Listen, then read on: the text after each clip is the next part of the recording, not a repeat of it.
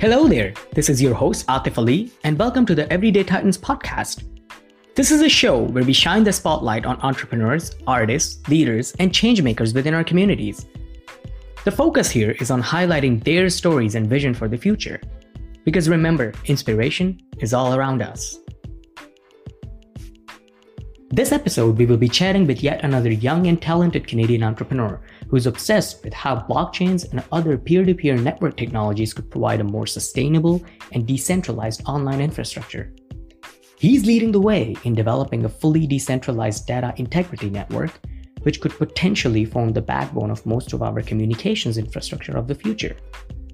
He, along with his team of co-founders, are striving for all humans to be self-expressed, and for them, the digital communications technologies of the future hold the key to this treasure trove of an idea. Let's peek in and have a look at how this philosophy is providing form to the technologies that are going to shape our future. And how does one get to the foothills of such an obsession? So, without further ado, let's dive right into it.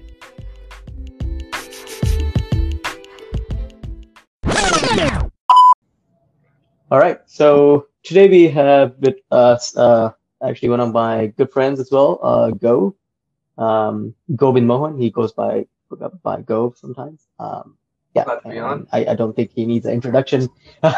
Yeah, I don't think he needs an introduction from me. So I'm gonna ask him. Just go ahead, tell about himself, what he does, and what he's all about. Sure. So yeah, glad to be on. Great to. Thanks for having me on, Atif. And so a bit about myself. My background's in computer science, philosophy, and economics, and entrepreneurship. Really, although the three subjects I mentioned were what I actually studied in university. And throughout the course of university, I took part in a lot of hackathons. I've been coding for close to a decade, more than that. Lost track of time, really. Not much to do when you're I grew up in Oman, which is a small country in the Middle East, and we had some one of those ADSL connections, and first we had a dial-up connection and ADSL connection, and then there was just a lot of random devices in my house. So just my childhood was spent just tinkering and exploring the early internet, as people from our generation did, and really just once I got to university, it was turns out these skills are actually valuable. So then I kind of started going into this path of entrepreneurship, leading to me winning a competition in 2018, starting a company, which is now Virtual Systems, based out of Montreal, and we build decentralized peer-to-peer networks with very high cybersecurity properties, specifically high integrity and high availability. So to keep it short. Yeah. So you talk about that your sort of revelation of actually that skills that you learned just tinkering around on the early internet. I remember the time as well. Did you feel a bit of a lag though, when you came from Middle East to North America? Did you feel actually there's certain things which are much better here too? So. But did you have that kind of a shock? It was a huge culture shock, I guess media that I was consuming at the time, I'm sure as for most of the world is generally Western shaped, right? So you have some idea of what you're getting into when you come from a place like that to here. But it really once you hit the ground running, you're like, wow, this is totally crazy. And at some points it even manifested at some kind of imposter syndrome, do I belong here kind of thing.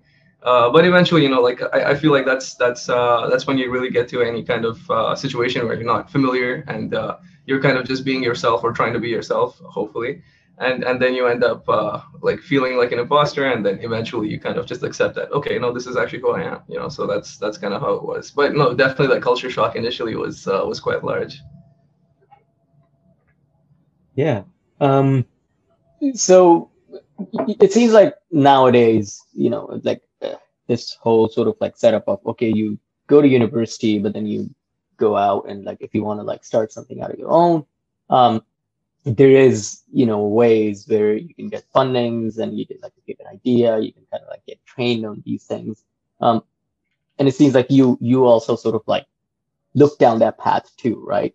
After or during university. So do you mind just tell us a bit about that? Where did you go? How did you figure out what to do, right? there's probably no court, like Yeah, there's like no like set there's no like set curriculum on it, right? Like nobody told you, hey, you need to you go want to here. start your company, and yeah, I mean they have those courses that do that, but like when you bring something to an academic setting, I think it loses a little bit of touch with reality, which is good for things that aren't really based in reality, things like math and computer science. Like they're based in kind of like this abstract realm. That's a good setting to study that stuff. But when it gets to like the so-called school of hard knocks kind of thing, where it's like you have to go out in the real world, you have to get someone to do something, or you have to convince someone to give you something so that you can your company can live and all that. I think that's really just mainly experiential, or you have to learn from someone who's kind of done that in the past. So it's a very practical sort of thing. And of course, like I think I learned from a lot of my own mistakes in the past too. Like it took a few iterations of doing this entrepreneurship thing to actually get it right. Where there was like in second year I started I was working with a friend who had a company for a geopolitical chatbot, which was super interesting. But I barely knew anything about JavaScript or Node.js, and I had to like build an actual architecture for it. So like I hacked something together and it worked and it got the job done. But then it just like school pressures were catching up, so it was just like maintaining everything was just absolutely difficult. So it kind of failed. And then after that, there was another one where we wanted to connect. We built an Android app that connected healthcare workers for senior citizens with the families of the senior citizens, so that they can actually kind of like give regular updates as opposed to getting it from the actual company, which might not actually know what's going on, right? So that was another one that it didn't quite take off the ground just because of just various environment variables. But then after that, once you get an idea of what good looks like or what bad looks like, what to do or what not to do, and you can kind of iterative refinement, right? You can just refine at each new step. So I think failing is just a really important part of things. And of course, to fail, you need to not be afraid to try. If you try something, the worst thing that can happen is you fail. And the best thing you can happen is you succeed. That's pretty awesome. And the best part is you get to try an infinite number of times, at least as long as you're alive. Yeah, definitely. That's definitely like one of the pillars of ways of looking at it. I think that's like the sort of mindset where I feel like it's very dependent on the context of the things though as well, like where you are. Because sometimes like in a situation you find people who actually have like the opposite mentality. And I think that, I mean, I when I see that, I'm like, okay, there actually is room for improvement there then, right? Like it's a place where that sort of mindset can help. Anyways, so you like mentioned a couple of different projects that you worked on, and I mean, they're definitely not like super directly related to blockchains or like the peer-to-peer networks that you're working on now. What's the story behind that? Like, how did you get into like this Web 3.0 decentralization sort of so I actually got into it through the deep web. So I used to I heard about this thing called the deep web. I read some articles about it. I'm like, okay, so what is actually in here? I'm kind of curious. So then I obviously you get your if you've been on the deep web, you have to get like this Onion router VPN. So I download that, I go, and then there's like a bunch of websites you can check out, and they all take like an infinite amount of time to load. So the deep web is not really interesting. It's not that interesting. But what you do notice there is that there's like a lot of mention of Bitcoin everywhere. At least there was in like the about 2014, 2015, which is when I was kind of there.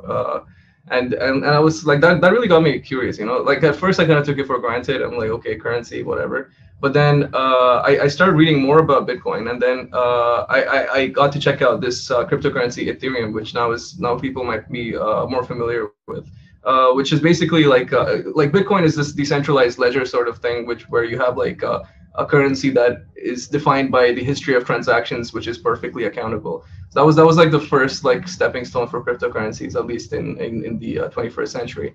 And then you have this idea of Ethereum, where it's like you don't just put financial information on this shared state that everyone can have access to on the internet. You can just put anything. You can put like information about your taxes. You can put like your digital identity. You can do all these kinds of things, and you have a perfectly accountable, immutable ledger that's gonna exist forever, really. So it's like 50, 100 years down the line, you can still refer back to the Ethereum blockchain or the Bitcoin blockchain and see transaction number one without any chance of it being manipulated.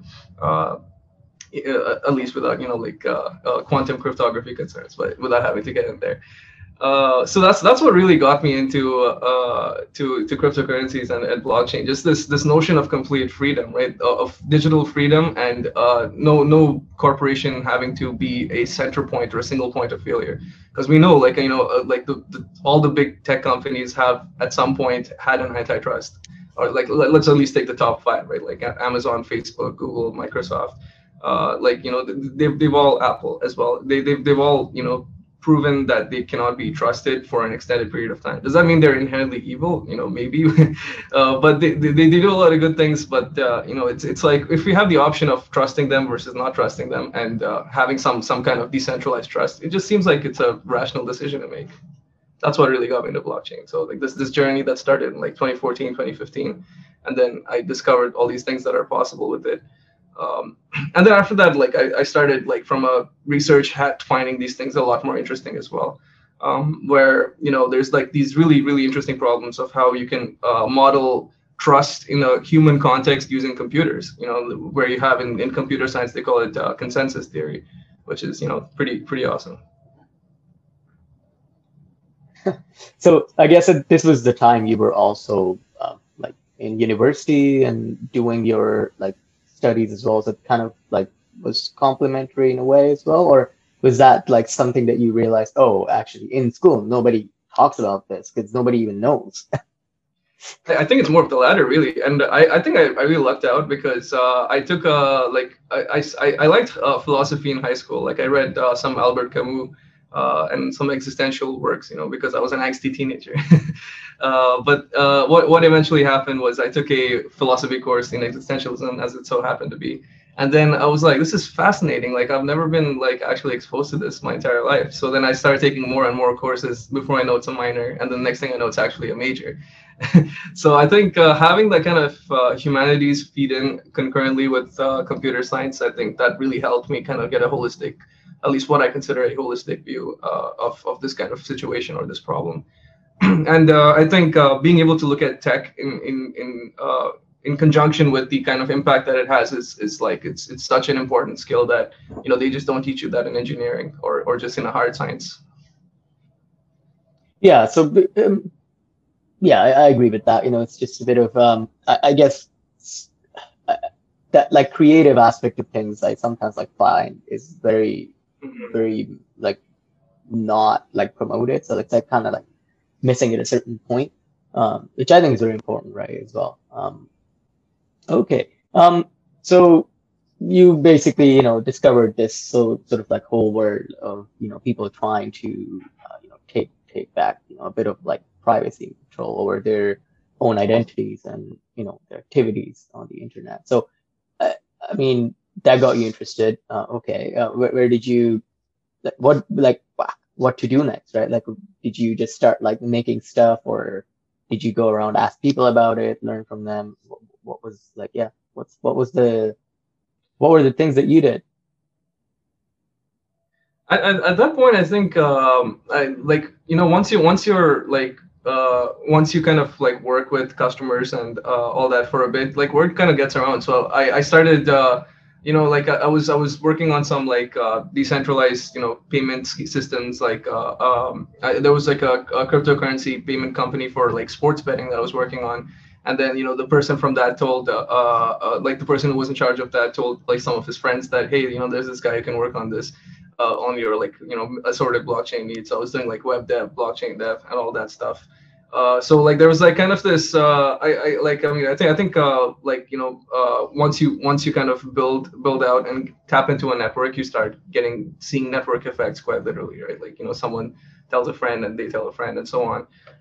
But then there's also this kind of like, what can I do that's bigger, that's going to have a more direct impact, because I'm all about that. I really want to feel the impact that I can have, and not just because I'm the one doing it, just because I think this needs to be done really, and I want to make sure that I'm at least contributing to it. So that's kind of how I started like actively pursuing starting a company kind of thing, and to some extent it also found me. I did. There's definitely a non-trivial amount of luck that I have to ascribe to a lot of these things. So I was taking part in this competition called Ethereum UFT 2018. And so we had a pretty neat idea at the time with for a data exchange platform where we wanted to give people control, like kind of design web apps in a certain way where like people choose to share the information that they want, and the information itself is like sealed up in like using some kind of cryptography in a blockchain setting. And any app that wants to get people's data has to get their consent and actually have to pay them for the data. And we were kind of facilitating what that platform actually looks like. Built out a few smart contracts on Ethereum. And then like we were just having fun doing it, right? It was just a few friends of mine and I. And it turns out that we actually ended up winning the hackathon, which is great. But what was even luckier was that there was an incubator called the Creative Destruction Lab based out of Rotman here at University of Toronto. And they had just opened an inaugural blockchain AI stream, and like they were looking for people to kind of contend in them. And it turns out we were the first team that they actually got to join on there. So they were giving like pre-seed funding from like top VCs just to like anyone or like people who were in the craft. So we just happened to be there at the right place at the right time. And also like this other article that I read recently comes to mind, which is like your luck surface area. The more you put yourself out there, the more your chance of getting lucky or your odds of getting lucky increase. Like luck is like a hard to define thing of like this low probability event happening. But then the more you kind of sample things where you could get lucky, you can actually you increase your surface area of luck. I thought I think that's a pretty neat notion, and that describes kind of what I was doing at the time. It's trying to just get myself out there, really. Yeah, I totally like get that. Yeah, it's totally unpredictable, right? But it's and also like what you realize is that sort of that 80-20 distribution and everything as well, right? It's like 80% of the things don't end up doing much, 20% ends up doing most of it. Right. Yeah. Exactly. Yeah. So I guess it's the same with this, sort of running into the right people at the right time. And I guess you also go through a lot of, running into the wrong people at the right time or the right people at the wrong time, right? And the wrong people, period. There's all kinds of, for sure. So you were then like starting like your own sort of like company with this like incubator that you were at. Right. How did you learn about, how did you go about that? Because I mean, I'm sure like at that point you haven't like, that was like your first company, right? Yeah, it was the first company that I started out, and it was like completely like wild. I was just like, well, this is crazy. I just have a bunch of money, and like it's just my friends. I mean, you can think of it as like, well, this is pretty awesome, but at the same time, it's pretty nerve-wracking because you have like all these obligations, and it's really the success of your like how far you get depends solely on the amount of input you put in there. So that being the case, that's when I think my life got completely consumed by work. Which I don't really necessarily think that's a bad thing because I think if you love what you're doing, it's easy to get sucked into work, and just be there all the time. Thankfully we got a lot of advice, like tons of advice from the incubator. Like they had a lot of top minds in the field, people like Ethan Buckman from Tendermint, the guy who made Kin. The Christian Catalini, who's the chief economist behind Facebook's Libra project currently, and worked on a whole bunch of other things in the past. The guy who made Alexa, there was just a whole trove of really interesting people and people who have actually made it before, and like they know what good looks like, right? To get back to that notion, they were giving us advice and being very critical. Like we had some super intense meetings. Some of them were like 10 to 15 minutes long, and every single second mattered, And through the course of that, I actually found Aaron, and Aaron, who is the co-founder with me at Virtual Systems, and of course, he's like he's a serial technologist. He's built a lot of different like ventures in the past and technologies in the past. He like I hit him up for business advice at some point because I helped him build his website for his company at the time. So he's like we were just like hanging out having dinner. And then I was like asking him about business advice, and then this kind of became a conversation about like very advanced general AI and all those kinds of crazy things. And by the end of the conversation, he had basically convinced me that he just knows so much about these things, and he's got like a ton of expertise. And then he gave like kind of a proposition to kind of merge our companies. So then it just seemed to make sense at the time. I still have my old company, and we have our IP, and we're still like it's kind of on the parking lot, just because I think it makes sense to learn from the giants and then go back and do my own thing after. That's where I'm Right. at now. So you on one end were like, you guys were focusing on the aspect of facilitating that like value extraction of personal data and how it's shared in a way where the user has the control. And then what was Aaron at the time, working on? Like, you guys decided to merge. So what was the other end of it? Like, what was their team working on at the time? So he had this intellectual property for a peer-to-peer decentralized network where you had like extremely high resilience.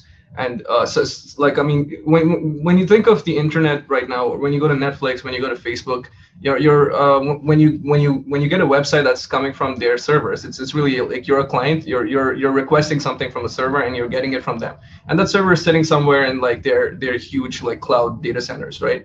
And these are like heavily centralized models of the internet. The internet has had a huge back and forth with centralization and decentralization. The internet fundamentally is a decentralized system where you have like switches and routers sitting everywhere that are contributing to the internet. But then you have this kind of centralized layer that's built on top of it, where you have some areas that are just really powerful and serving a lot of content, like abnormally higher content compared to the rest of the internet. So now this kind of new next generation of peer-to-peer is to be like, why do we need content served from one place?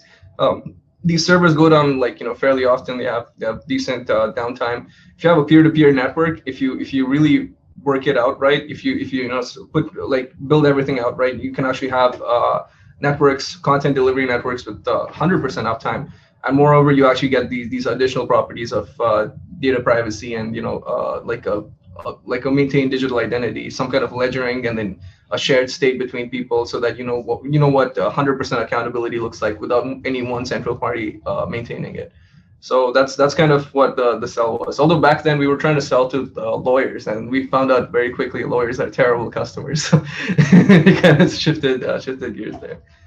But yeah, that's kind of what. I mean, but why was that the case? Like, why were lawyers? Why do you think that was not suitable at the point, lawyers? Well, every single lawyer we talk to, like, so there's a new emerging field of legal practice called knowledge management, where they have like these massive amounts of records, and then they need some great way to a better way to maintain them and derive all the knowledge from them, instead of getting a paralegal to read through all of them and all that. But the thing is, the legal industry is just very, very, very resistant to change. They like they have the system that works, and it's a very people-based industry as well. Where you have like some person who's going to get a bunch of paralegals under them, or like they're going to control like just because they control a huge part of the business value if they're a partner. They get to have their own say on what their way of doing things is. So it's like you have to not just change their mind, but every single other partner who has their own kind of sphere of influence, they have to change their mind, and you have to do this across an entire industry, which is just really hard. I think a few friends of mine built this Word plugin that became like a pretty big legal tech app. It's like it's a Word plugin. So, which the product is great. That's not my point at all. It's just they're still stuck to Word, and they're not really looking beyond what's possible beyond Word, and that's really the resistance to change that's there in that industry. Yeah, well, I guess that's the case in a lot of like service-based industries. I find, because like it's mostly like humans, people who are doing most of the interfacing. Yeah. So I guess that's the issues. Like you find that in industries where it's service-based and you have to deal with a lot of people's preconceived notions. Yeah. So I guess that was probably like so I guess that was like one of the big things for you guys at the beginning then, just like trying to like find some applications for what you were trying to build too, right? Yeah, just some way to get to prove out the tech. Aaron has a different different world in his mind, where we want to kind of really start with the tech and then find people who want to collaborate with us for the actual research and development of the tech, and kind of go hand in hand as a customer. Which is really the best kind of relationship you can get as a startup, from the get-go. Someone who is willing to actually work with you to refine your product.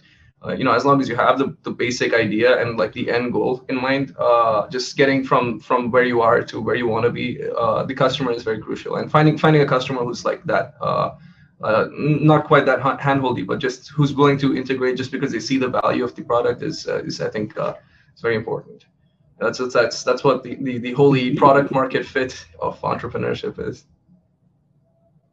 Yeah, so and I mean, I've heard some like crazy stories, read about some crazy stories about how people find that, first sort of golden customer. Mhm. Do you guys have like a crazy story, or it was like, oh, we went through like a list of like potentials and we just found one, or is there like a crazy thing that you guys also did?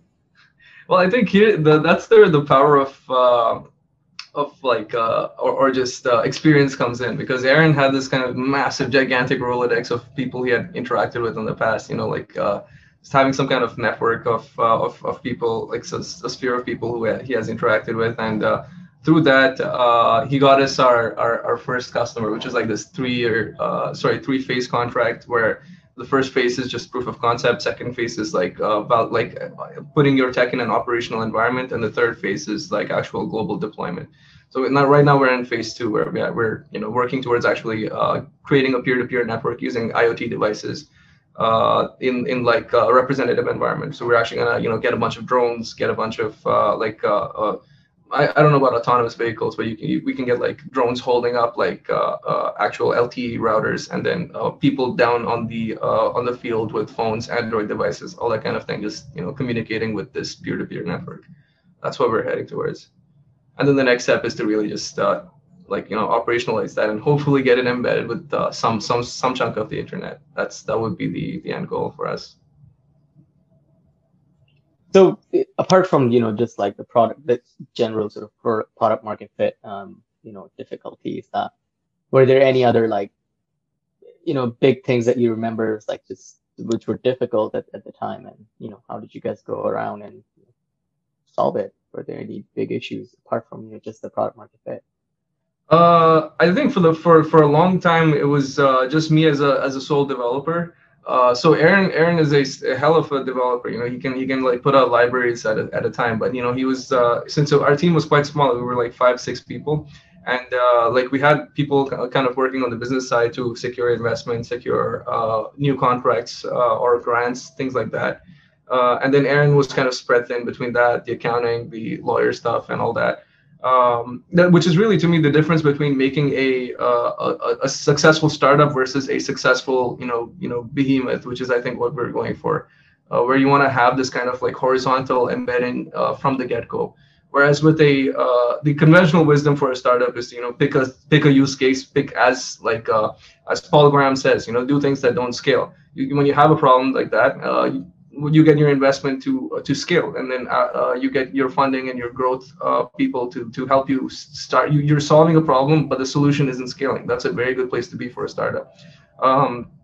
And really, no matter what, even if you're this horizontal kind of behemoth, you still need that. But this is kind of the unit level of, I think, startup, the way a startup works. But I think it was really difficult because I had to pull, I think last April, something like that. I had to pull like a week straight of basically not sleeping, just because that's when we had to deliver our first phase, which is super intense. Like I can't lie, I get a little bit of thrill out of it, but at the end of it, I was so dead. But yeah, that's changed. Now our team's like grown quite a bit, so. It's like every engineer's sort of drug of choice, right? Like that thrill that you get when like there's a problem and you're like, nah, I'm not going to bed, I gotta solve this. Okay, cool. So yeah, your team's growing. That's really good to see. So I guess you now get to actually focus on the bigger picture now, as well. Like you're probably not as much as in the weeds, but you're still like Yeah. connected to the technology part and like trying to drive it to where it sort of needs to go. So what's the, every sort of company has that, like big sort of picture goal. So what's the big grand vision at Visual Systems? I think the big grand vision is to empower telecommunications, and like here's the crazy part. We actually want to build towards 6G infrastructure and quantum infrastructure. So Aaron's got some expertise with developing quantum patents. We have even a whole division of the company working on just quantum photonics based systems. And like so in our peer-to-peer network, we have this way of creating data holograms. That's kind of the unit level of data in the network, kind of like in the internet you have packets, right? Like on IP you have packets. Same deal, except we call our packets holograms. And what the interesting thing is that you're able to kind of give them these quantum inspired properties of like superposition, polarization, and all that. But the idea is to actually get to making these quantum properties actually quantum. So instead of sending your data over the internet, how crazy would it be if you could actually teleport your data from one entangled computer to another entangled computer? That would be like pretty wild. So I think getting first of all, just before we get to that craziness, just starting from using our secure P2P networks to power telecommunications infrastructure from like low levels to like all to high levels like web apps and stuff. And then after that, we would kind of go towards 6G infrastructure. That's really where we're headed. So it seems like there's quite a bit of integration or like sort of very close play with like hardware, right? Like physical sort of devices that we use.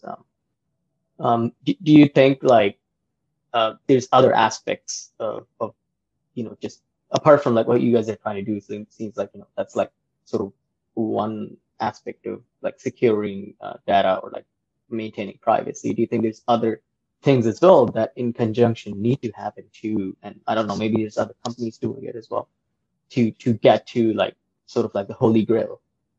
Yeah, no, I think like a huge part of this is to actually educate like our potential customers as well, of like, this is kind of the state of things as they are right now with the current way the internet works and the current internet infrastructure is laid out. And like, they need to understand the problem as well. If they're going to see us as a solution, of course, they need to understand us as a problem. But to be able to kind of look at this from more like a philosophical light, perhaps is what I'm trying to say, where you have, you really don't need to be bound by systems that have downtime first, and also that don't actually secure your information, and that there are multiple different points of failure in the internet as it exists. So we can kind of work together to create this, like this completely different way of interpreting the current same internet infrastructure without bringing in as less new complexity or added complexity as possible. It's taking your same things, reusing them in a different way to bring out this property of just secure networks. So like, yeah, just having integrity in all our communications, trust and integrity in our communications. That's really from a vision perspective where I want to head. So I guess that's a bit of like long ways down the road as well. And you need to sort of go it in steps as well, and you need to do certain things, as you said, before you get to that point. So how do you sort of like gauge yourself? How do you gauge your products and your team or the work that you do in terms of if you're getting towards that goal or not? How are you measuring? How do you keep on track basically? Like what's your driving principle for making sure you're succeeding at following that?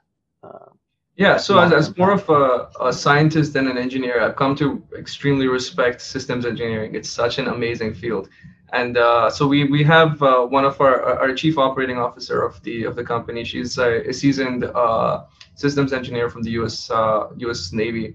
She had a multi-decade career there, and she brought all these different principles over to the way we do things. So like there's just like this structure. It's really, you're taking the same thing, which is our technology, and dissecting it from so many different angles and then being able to like capture the minutia, like complete minutia, and fully specify your technology into like the lowest, like you're able to actually relate like the tiniest functions all the way to the biggest business requirements, like the tiniest functions in your code, perhaps, right?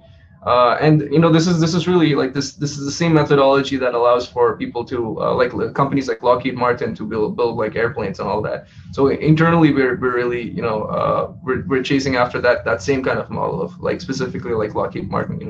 We're actually able to build and develop this highly reliable technology based on very, very sound principles, all the way from the unit level to the high level.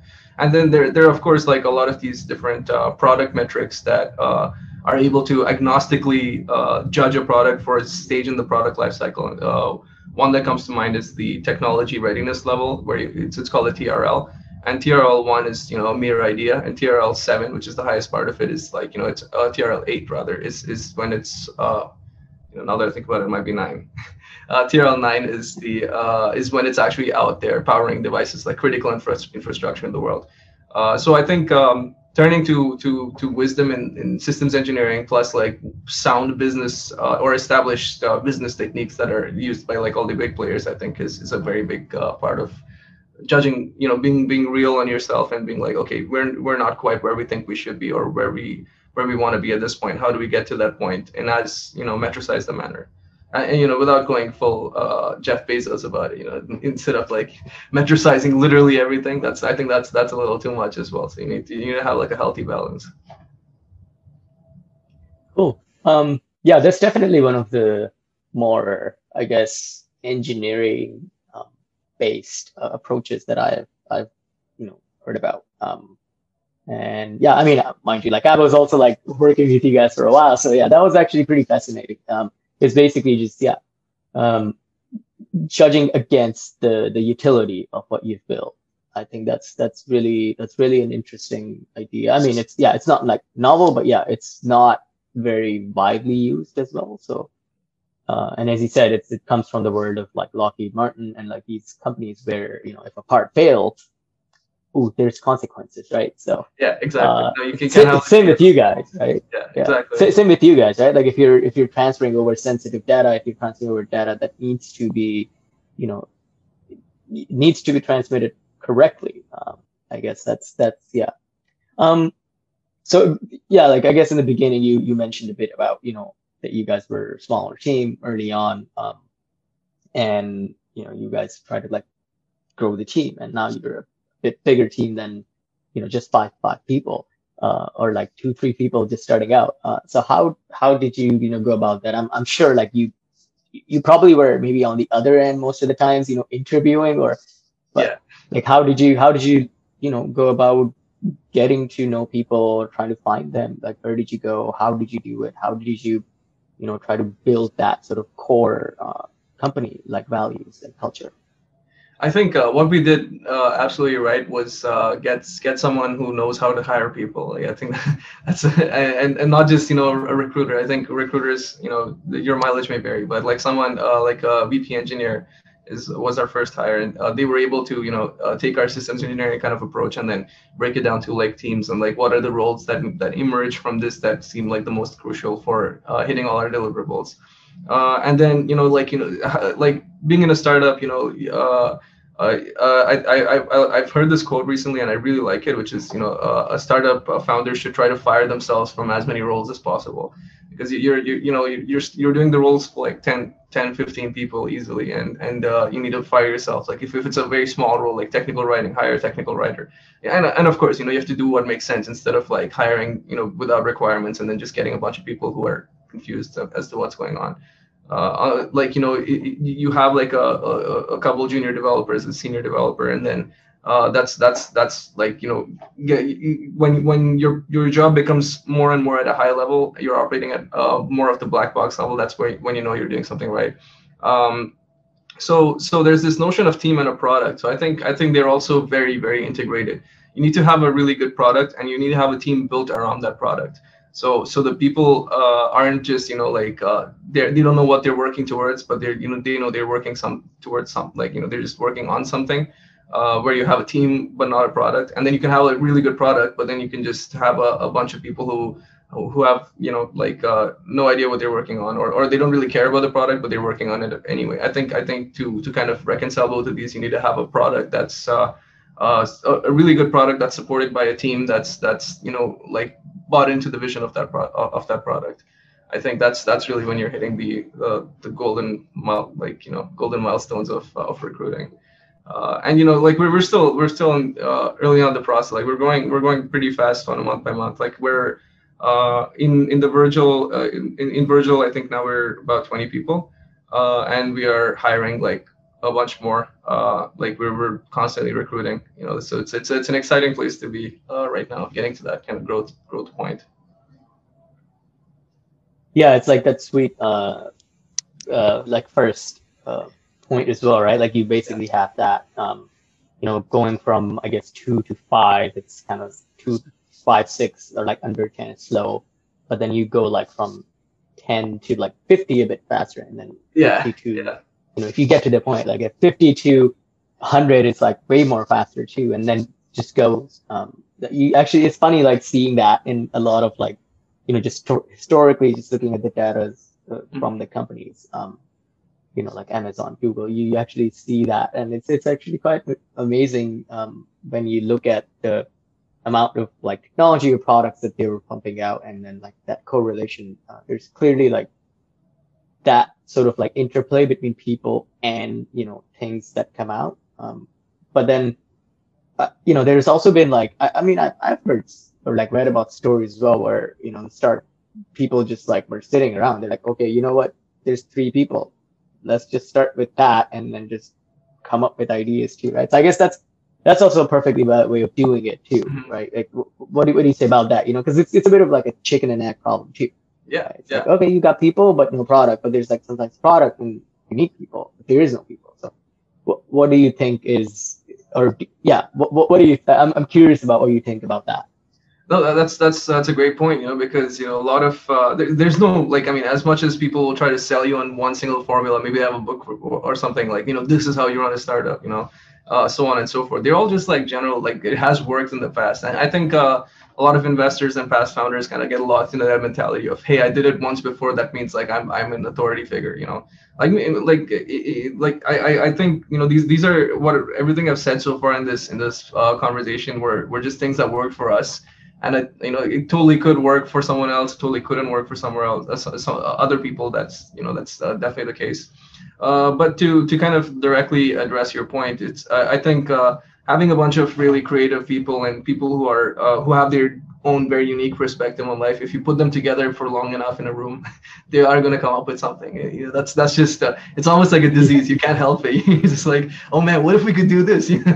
So you can't even control it. So I think that does emerge, and like a lot of incubator models are built around that. Even mine, there were some people who didn't really have ideas, but they had like this huge expertise or skill set or experience that allowed them to kind of gel with people right away. So it's definitely a very proven strategy.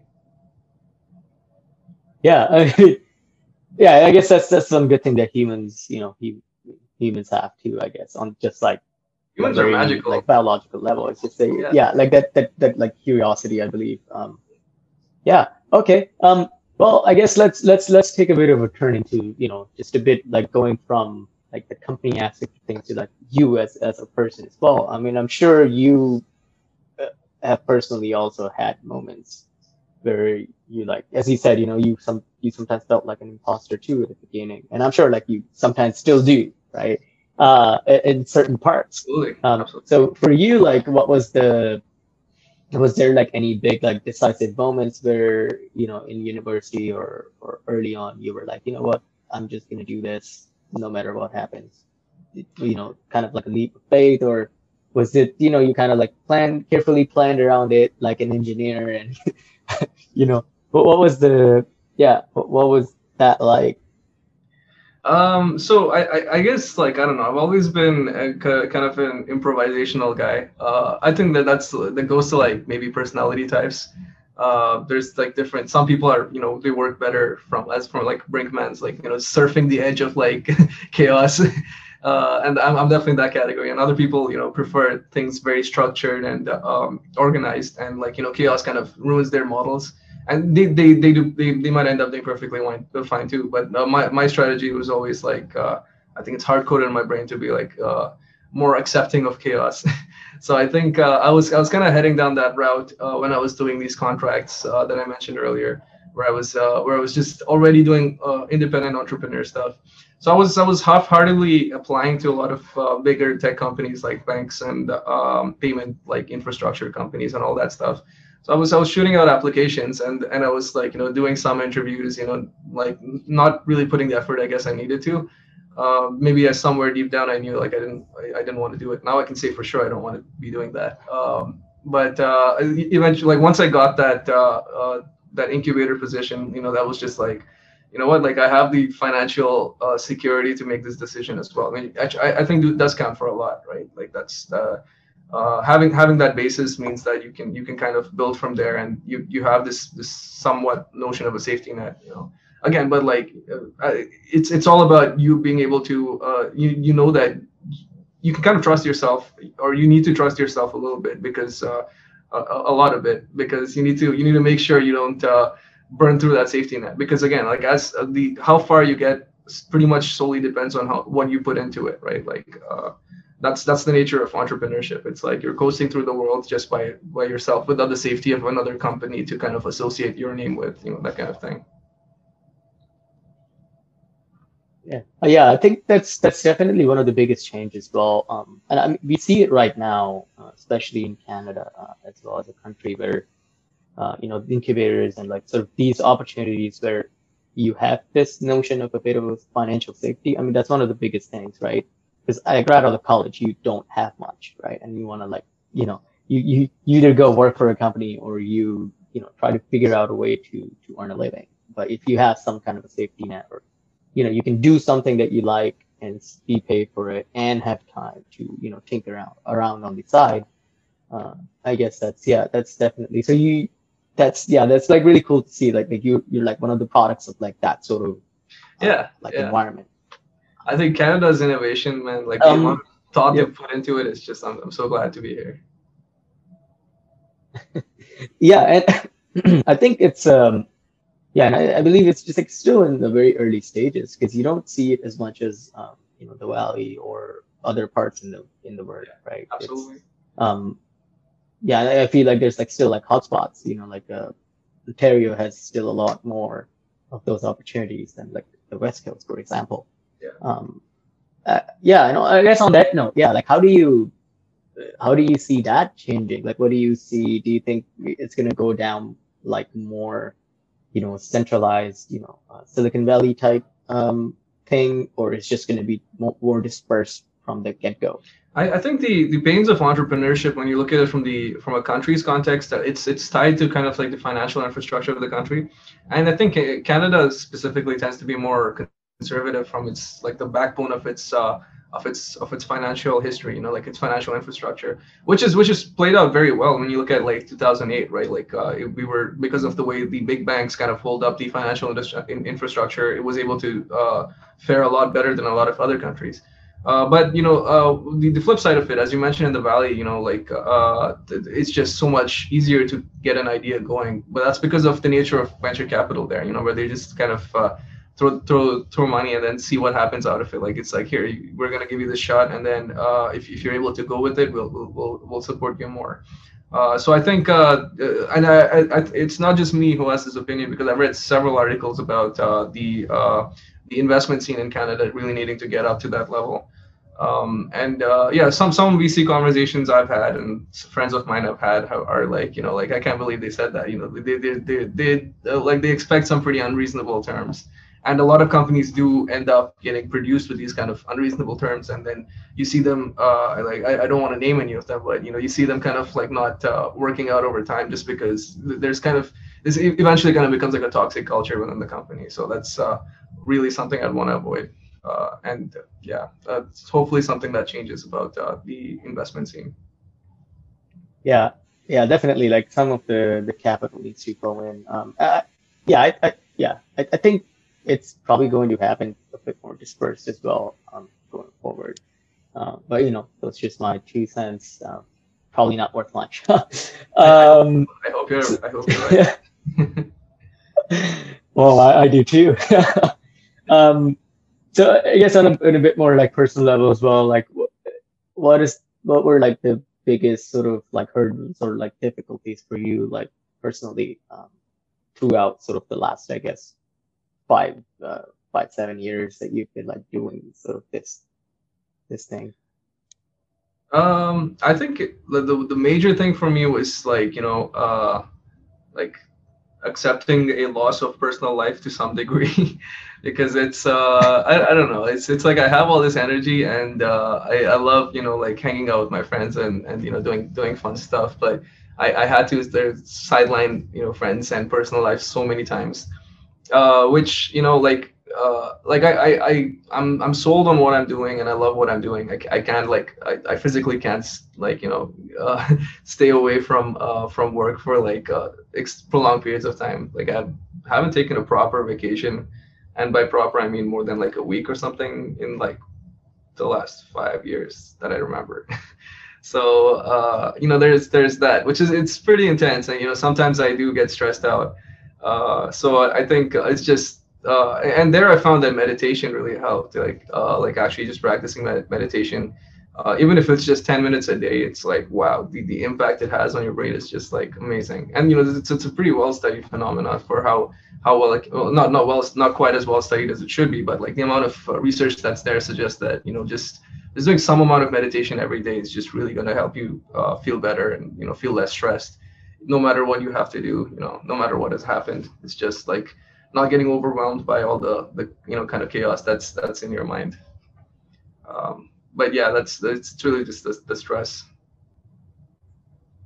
Yeah, I guess that's definitely like one of the big themes that I've seen or like experienced with other people as well who are like going through the same sort of turbulence, as I like to say. It's because it's a bit chaotic, right? You have like 10 different things that you need to worry about, and they're all sometimes even not connected to each other. So it's like your brain is this like switching machine, and it's switching so often that it really like takes the energy from you.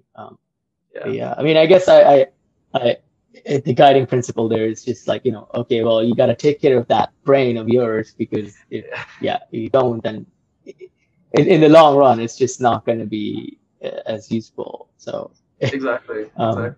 yeah, yeah. Okay, yeah. Well, I mean, I guess that's yeah, that's pretty interesting take on. Well, do you think like you're gonna have to like at some point just ramp back on a lot of your work and like sort of get back into like putting time and energy into that like personal life of yours, or do you just do you think that I can just continue like this? Oh well, as you guys can maybe able to tell, I'm really into music. So that's really what I want to at some point just take some time off, like even if that's like a year or two or something, and just making music. I think that would be pretty amazing. But like I don't know, I tend to play things by ear, as I mentioned. I'm here to stay in entrepreneurship for the next little bit, until we're I kind of achieve what we want with Virgil, kind of like in the grand vision sense. And then ultimately, until then, I can only try to increase the amount of personal life I put in, because like at the end of it all, like if I'm like like 80 years old and I haven't had a second of free time, that's not going to be good either. That's not a fully expressed life. So it's really about self-expression and like being able to have no qualms like that. Yeah. Um, yeah, that's really cool.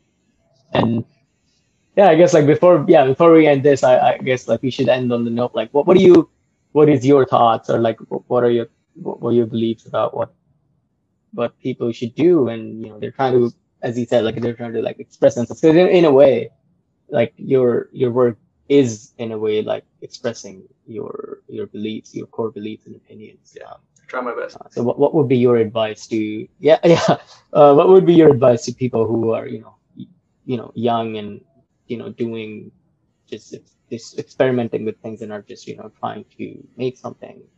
It doesn't have to be any kind of like a company, But yeah, people who are just trying to, express themselves with different projects or ventures. What is your one piece of advice that you'll give based on your experiences? No, that's exactly it. Just no matter what, just don't be afraid to express yourself, and you should have that as your number one priority. Getting in 3 degrees, blah blah blah. If that ties into your goal of self-expression, that's all that counts, because ultimately that's what you're going to remember, right? You can have all the material things or whatever. But if it needs to tie into your self-expression, and you need to first of all spend some time searching for what it is that you're trying to express, which does take a lot of time for people. Knowing what is that authentic thing that is about you, and whether you find it or not, I think the path of trying to find it is, or once you find it, to allow it to shine is most important thing. I think humans are amazing, magical creatures in their ability to express, and it's just the most natural thing for us. And I think it's important that we spend time to actually find that, and then make our lives about that. And for me, it happened to be entrepreneurship. I'm not asking everyone to be entrepreneurs, but it could really be anything. And it's about finding that thing, and it's about the pursuit of that thing that I think is the most human thing that we can do. Yeah. Well, great. Yeah, that's exactly. Yeah, I totally agree with that. It's all about just taking your sort of inner core beliefs, opinions, and trying to sort of express them in the way that you really like. Yeah, I think you hit it right there on the point. Yeah. Great. Well, it has been a pleasure speaking with you. And yeah, it's really interesting to see that. There's just a whole interesting long story as well behind most people, right? And yeah, it was great to know yours. And yeah, I wish you all the best. Yeah, thanks for the platform to express that. It was a great conversation. Awesome. All right. Well, good luck and thank you.